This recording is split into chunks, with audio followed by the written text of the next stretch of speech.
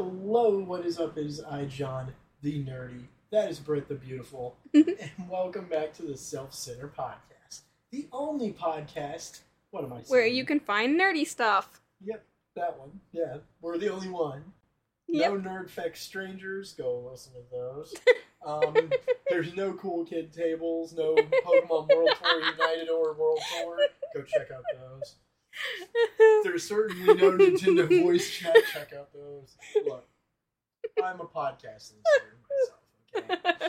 But, okay, the joke is over. Welcome to the Self-Center Podcast. Listen, I'm not usually this chatty during the freaking intro start, but I am so excited about today's episode because we get to talk about one of our favorite properties of all time. which is Scooby-Doo. Where are you? Now, starting in September of '69, Hanna-Barbera's beautiful, beautiful cast of simple characters has delighted generation after generation, scored hit after hit on each cartoon that they made, up until a certain point. Selma. We're not talking about that one. And we're not talking about the live-action movies. None of them. None of them. None of them are good. Like, here's the thing. You want to know which one to watch? Don't watch any of the live actions. Watch all the cartoon ones. They're all at least good, except maybe the WWE crossovers. I like the WWE crossovers. Look, I mean, they're fine. It's just... Anyways, so forced. We're getting off topic. Okay. Okay. So, a couple of side notes, and I'm going to try to do these as quick as possible because I want to get into the episode quick here. So, we are going to be doing this. If you listen to our SpongeBob Season 1, Volume 1, that's how we're going to do the Scooby-Doo series. Every once in a while, we're going to pull it back out, and we're going to do a couple episodes at a time. I think that it's a very good cartoon that keeps dynamic despite being such an old cartoon. I can't wait for the next one because I know what it is. Here's the thing. Scooby is made by Hanna-Barbera.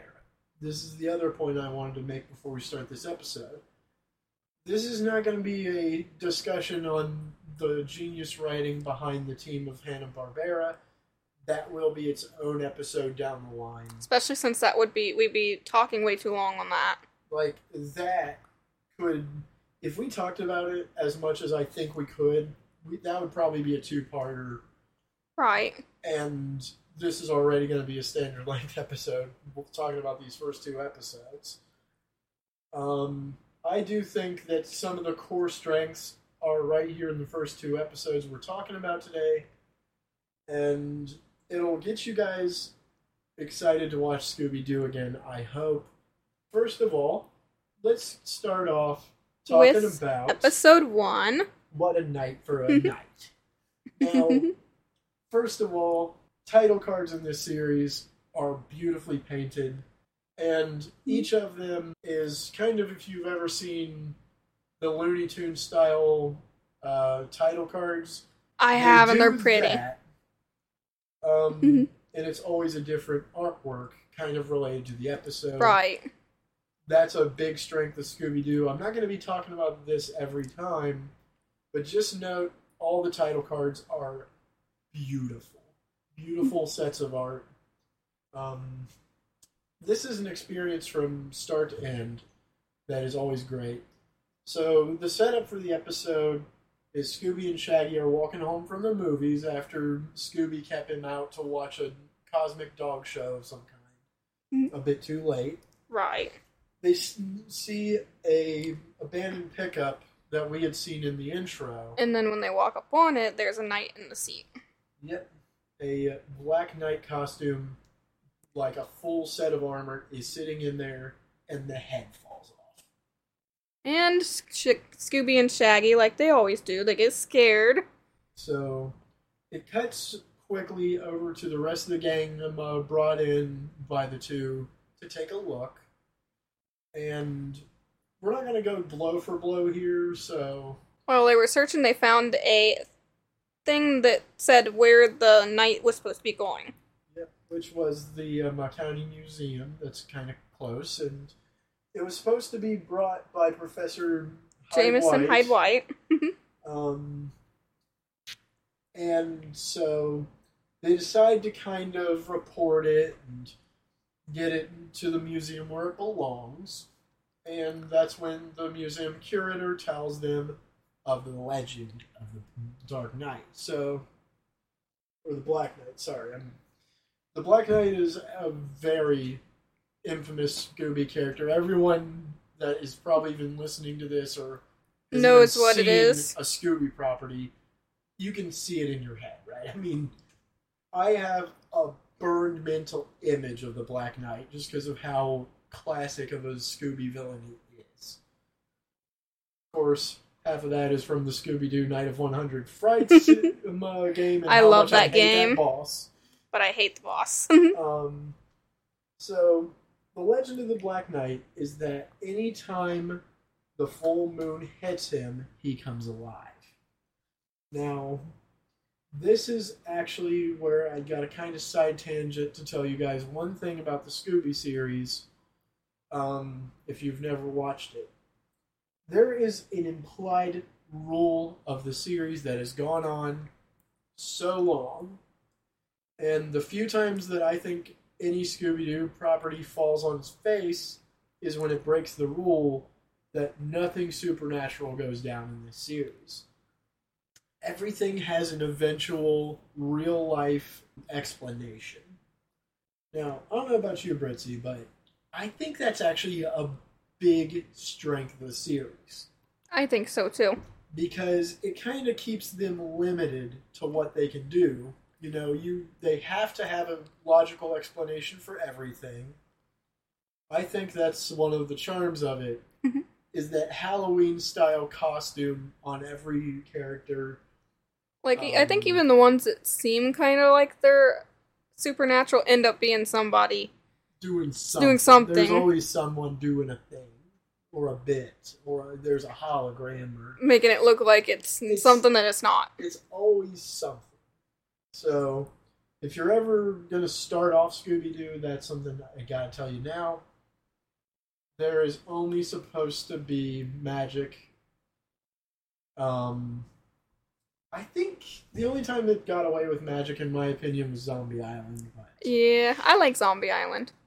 Other than some of the movies breaking that law, it kind of does stay to that formula.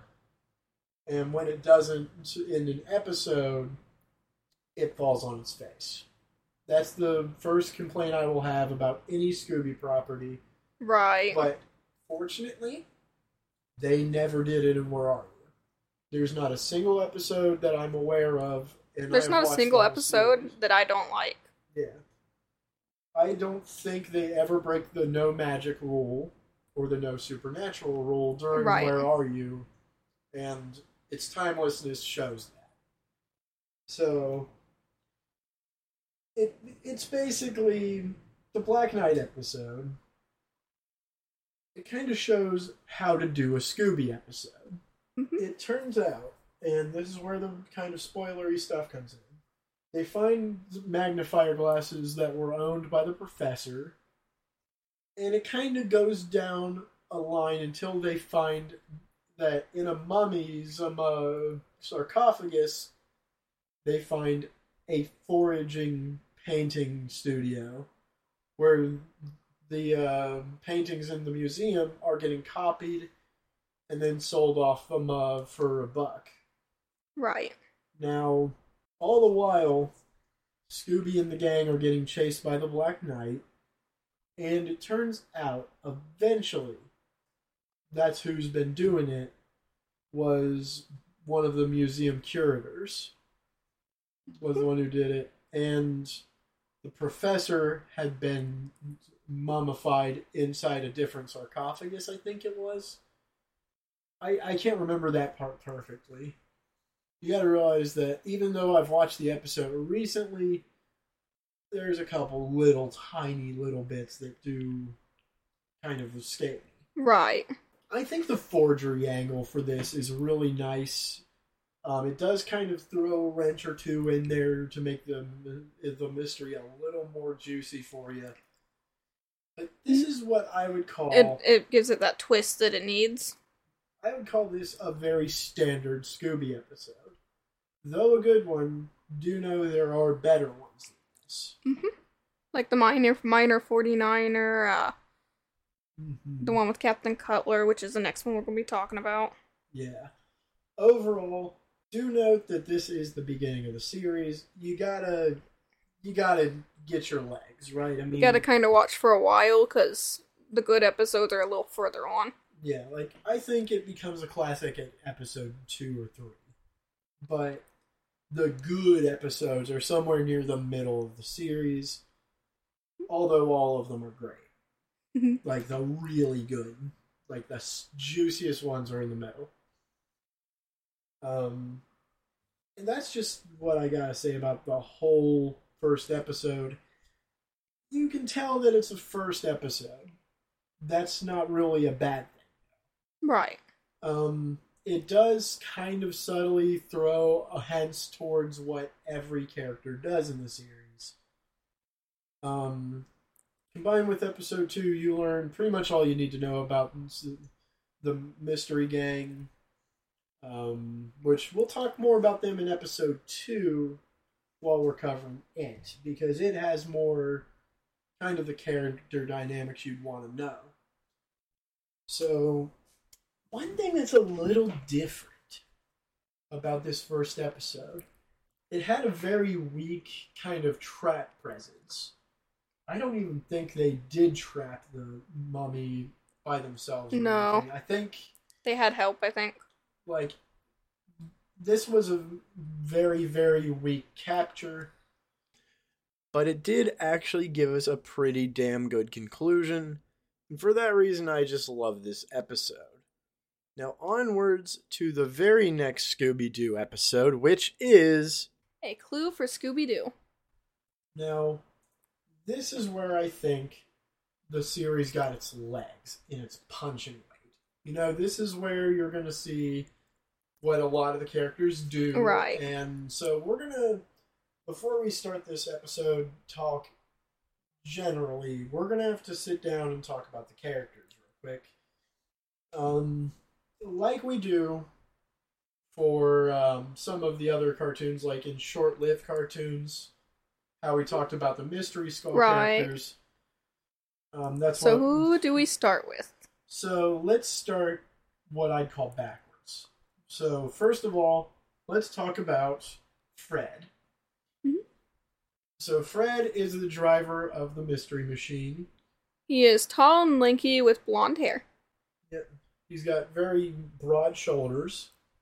And he wears a white shirt and blue pants, and then brown shoes, sorry. And he has an orange ascot that comes out of the shirt. And I think he has a blue He's collar. your typical, like, jock.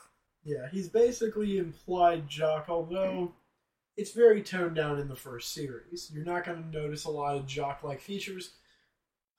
He's also a man who comes up with all of the traps to capture the bad guy. He's literally obsessed with it. Yeah. In later series, they bump that up to fucking 11. But here, you can just tell... It's just a hobby. The hobbyist trap guy. He always does the traps. But other than being that, he does kind of have a flat personality like the rest of them. Now, because this is the 60s and early 70s, I will have to give, and I think you guys will have to give, all the characters a bit of a break for being as simple as they are. That is literally all I can say about Fred, and it's because of just how old the cartoon is that it's more to tell jokes, even though it has a deeper storyline. The characters are over simple. Kind of really all we can say about Fred, though. Yeah. Next, Daphne. So... she is a red-headed girl and she wears like a purple dress. With a green stripe on it. And an ascot. Ascot, again, I think Was her original had the Wait. purple shoes and the lavender stockings? I don't think she had a green on her dress, so I think she had lavender on her. A lavender stripe. I know there's a stripe. But either way, yeah, she was the one that had the there lavender shoes, yeah, and the stockings. Yeah, the lavender stockings and purple shoes. Anyways, the main thing about her is bland. I'm gonna be honest. She's one of those typical, like, damsels in distress, kinda prissy type girls. Yeah. Now, the thing is, a lot of people do say that's all there is to her. The sad thing is, that's not all there is to her. There's a lot of nothing to her as well. Now, as much as I do love the whole Scooby gang, she gets a lot of a really good mileage in later series. Right. But here, whenever she's not in trouble, she kind of just exists. There's a few hints that her and Freddy kind of like each other a lot. But that's really all there is to her. Plus, there is one problem I have with her. And that is in, like, the beginning of the series. She's always getting everyone caught. Yeah. It's just... there's got to be catch bait in a mystery show like this, and that's what she is. Velma. I love Velma. Velma, she is your local genius. You know, she is very the one smart. Who kind of knows some certain facts about anything in the environment. She's very knowledgeable, very well read. She wears glasses with a orange sweater. Red skirt. Red skirt, and then orange... Black shoes. Black shoes, and she's kind of got a red fro going. Or is her shoes orange? I can't remember. Yeah, she's got a reddish-brown fro that she kind of wears down. Right. She's one of my favorite characters. Bulky, square glasses. She's very much typically a nerd. That's... I mean, I'd hate to put a... I was gonna say, I guess that's why she's one of my favorites. She is the nerd stereotype incarnate, but by God, I will say that she's actually a lot better at being a girl than Daphne is, if you ask me. Because she's not, like, traditionally pretty. I do think she is a very nice-looking character. But you can tell that they didn't try to put the 90210 energy in her. Right. I do like the design. I do like that she's not that way. Overextended in any way. Because usually if you had girls in this era... I hate when they act like that. I'm getting captured. You know, it's over the top way too much. You guys, if you watch our streaming services Killing Cartoons episode, you know where I stand on this. I do not like the old school girl styling. And that extends heavily to this show and all other shows. I think they did them a lot better in the 2000s onwards. But that's just me leaking it at this point. So, we talked about Freddy, Daphne, Velma, Shaggy. He's one of my favorites. Now, him and Scooby we're going to talk about together. They're two of my favorites. I like them and not Daphne, Velma. Now, first of all, those are my three favorites. Shaggy's real name is Norval. And Scooby, I think his is Scoobert. Technically, I think so. They are two very hungry and scared characters. Why we're talking about them at the same time is they've got practically the same traits, but it is a boy and his dog situation, so right. Of course, while that sounds like a bit of a backhand, I don't mean it in that way. It's actually a good character dynamic to have a boy and his dog be about the same. Scooby, he can speak English. He has a bit of a problem with the beginning of words, So he puts an R at the beginning of a lot of them. Like instead of saying Shaggy, he calls him Raggy. Yeah. I've always been sure that it's because they're trying to fit, like, the beginning of a dog sound to make him sound more dog-like. Right.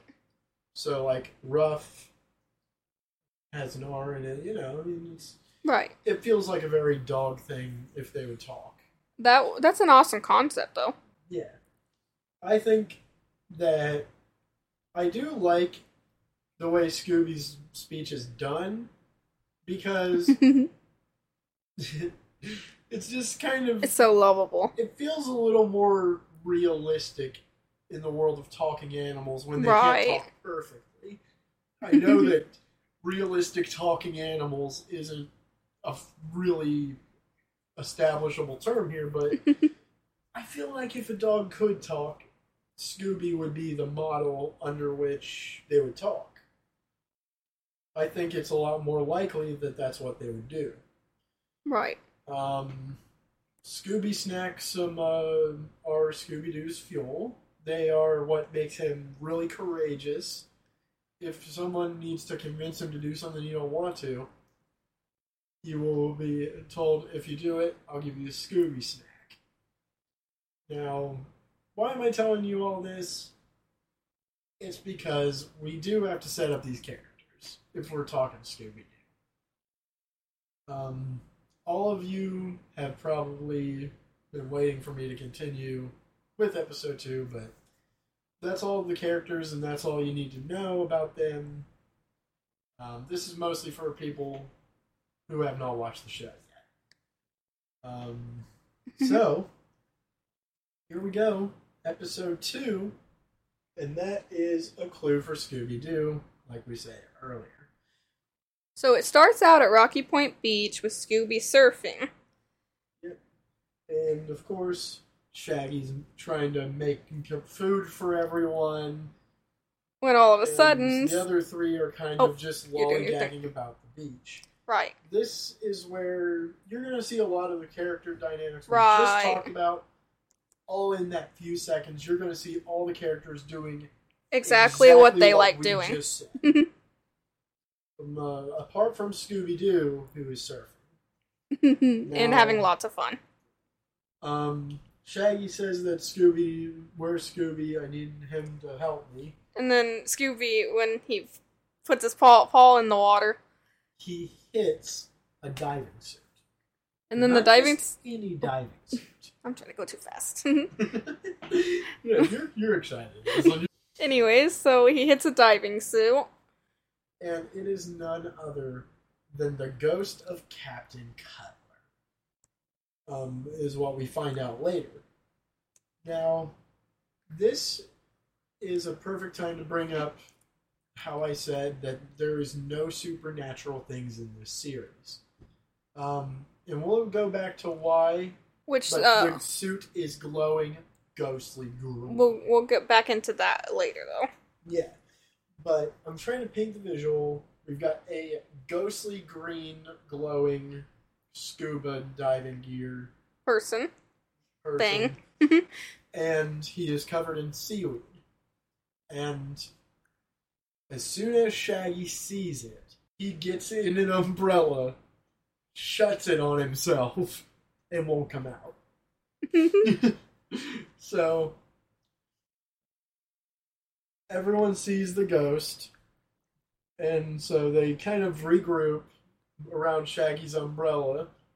I think after it ends up disappearing, they try to get him out of the umbrella. And he looks like a fucking beach umbrella style banana. He pops his head out the top, and they start talking about going back to see what it is, only to realize that he disappeared, leaving only some shoe prints that lead into the water that are glowing the green. And then glow. Scooby, he finds this glowing piece that came off of the diving suit and fights with a rat over it. And then later. He gets chewed out by... Oh, I was going to say he gets chewed out by the rat. Yeah, that's later. Okay. So... I'm going too fast. At this point, they go and see somebody named Ebenezer Shark. And they kind of tell the gang the story of Captain Cutler and how he died. Mm-hmm. And so it kind of just goes that when he died, he started to sink ships in order to get his revenge. Yachts and boats and stuff keep disappearing from the marina. And they think it's Captain Cutler trying to get his revenge. Sink his the ships to get revenge. So then they are told of a witch. Now, you guys, again, no supernatural things. Don't the witch end up being the But yes, this is Captain Cutler's wife. So there are no supernatural things in here. However, you'll note that they never really have the witch doing anything magical. Right. What looks like it's a kettle of potion ends up being her like laundry. I think it's a fun. It ends up being scene. her laundry because Scooby takes a drink. And so she claims to have risen Captain Cutler's ghost in order to be back with him again, which I think is a very sad setup and a very beautiful one. Right. And so she tells them a little bit of this and that, but honestly, she doesn't really give a lot of clues about it. So the main thing to take away from Ebenezer and the witch is simply that something I forgot to mention. Ebenezer had a very suspicious-looking diving suit. It wasn't glowing. Scooby had found it and started wrestling with it. I hate to actually do these kind of things out of order because that's annoying, but that's something that's very important to note, is they tried to make Ebenezer Shark look really suspicious in this.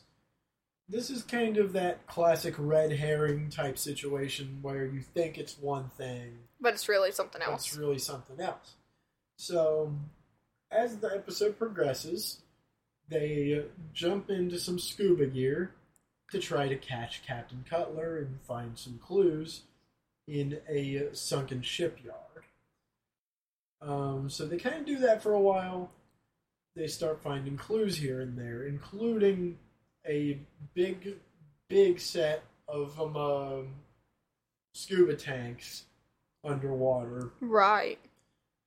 And eventually they come across a big cave full of the missing boats and stuff. All throughout the episode, just like with the Black Knight episode, while all of this is happening, you kind of get just interstitial, bad guy chases them away or tries to divert them from the truth and clues and stuff. It's the classic setup of how to do a mystery cartoon. Mm-hmm. And as much the as best it's funny mystery to cartoon. talk about, it's kind of funny to talk about general mystery cartoons whenever this might as well have invented the genre. But it's really exactly what you're expecting to be. Right. Until the capture scene happens. Now, this was the first trap that had been in the series that was really worth noting. But another thing to note is that this one failed.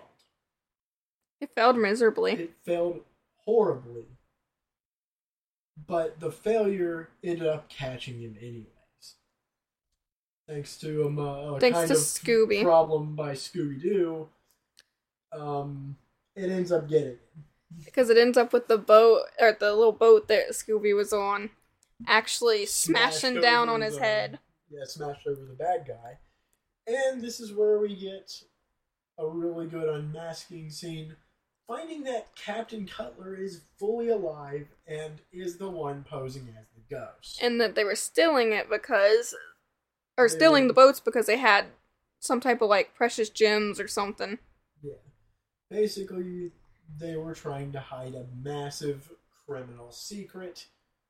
And so You get the Old Man Rivers style of, I would have gotten away with it line. Just like if it wasn't for you meddling kids. And your stupid dog.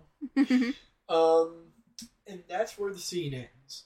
Now, thinking these 2 episodes that we've just talked about. First of all, we're sorry if we left a lot of detail out, but the problem is, if we were to talk about the episodes in full, it would be too long, and it would go down to talking about how jokes work. And that's not really what we're here for. We're just here to kind of give a general concept of it. So, let's rate these episodes, because that's kind of what I think we'll do, is we'll talk about some episodes, then rate them. So, What a Night for a Night gets a 6 from me, just due to the originality of it, but ultimately this is an 7 episode for me. 1 that is obviously an episode 1. It's a good episode 1. It shows what the show is, and it shows a bit about the characters. That's why I give it a 7. Strong as your typical episode. I was gonna say, that's why I give it a 7 instead of a 10. Yeah. So, A Clue for Scooby-Doo gets a solid 8 from me. I'll give that one a 10, because it's one of my favorites. Yeah. While I do think it's a super solid episode, I have not watched a lot of episodes in forever. So, I want to leave a little room on the scale if I like an episode more than it. Right now, functionally, it is the best episode that we've rated. I'll give it a 10 for now. Yeah. So, unless another one comes along. Yeah. There can be more than 110. Because I haven't seen Scooby in a while either. I know that there's going to be better, because this is such an early time. But, honestly, ladies and gents, like, Scooby-Doo, franchise that I will love forever and ever and ever. And it'll always be my favorite. It's got a lot of cool stuff going on in it that just always makes me smile.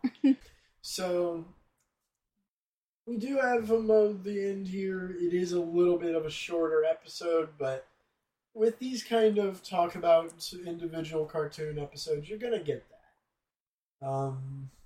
I do absolutely love this cartoon. I think it's a solid cartoon. Plus, the shortness is kind of the point of these little podcasts here. Yeah. Unlike a lot of the podcast episodes where they're discussions, these ones are almost review-like in structure and kind of tells you what each episode is. So, I hope you guys have enjoyed, and the second Scooby episode, and I'm going to be announcing this now since we know we're doing it, there will be 4, count them 4 at least, in October going up for bonus episodes. Thanks to the Halloween season. So, Volume 2 of this cartoon review set will be out in October, alongside 3 other awesome episodes. Get excited. Y'all are going to enjoy it. Let's put it that way.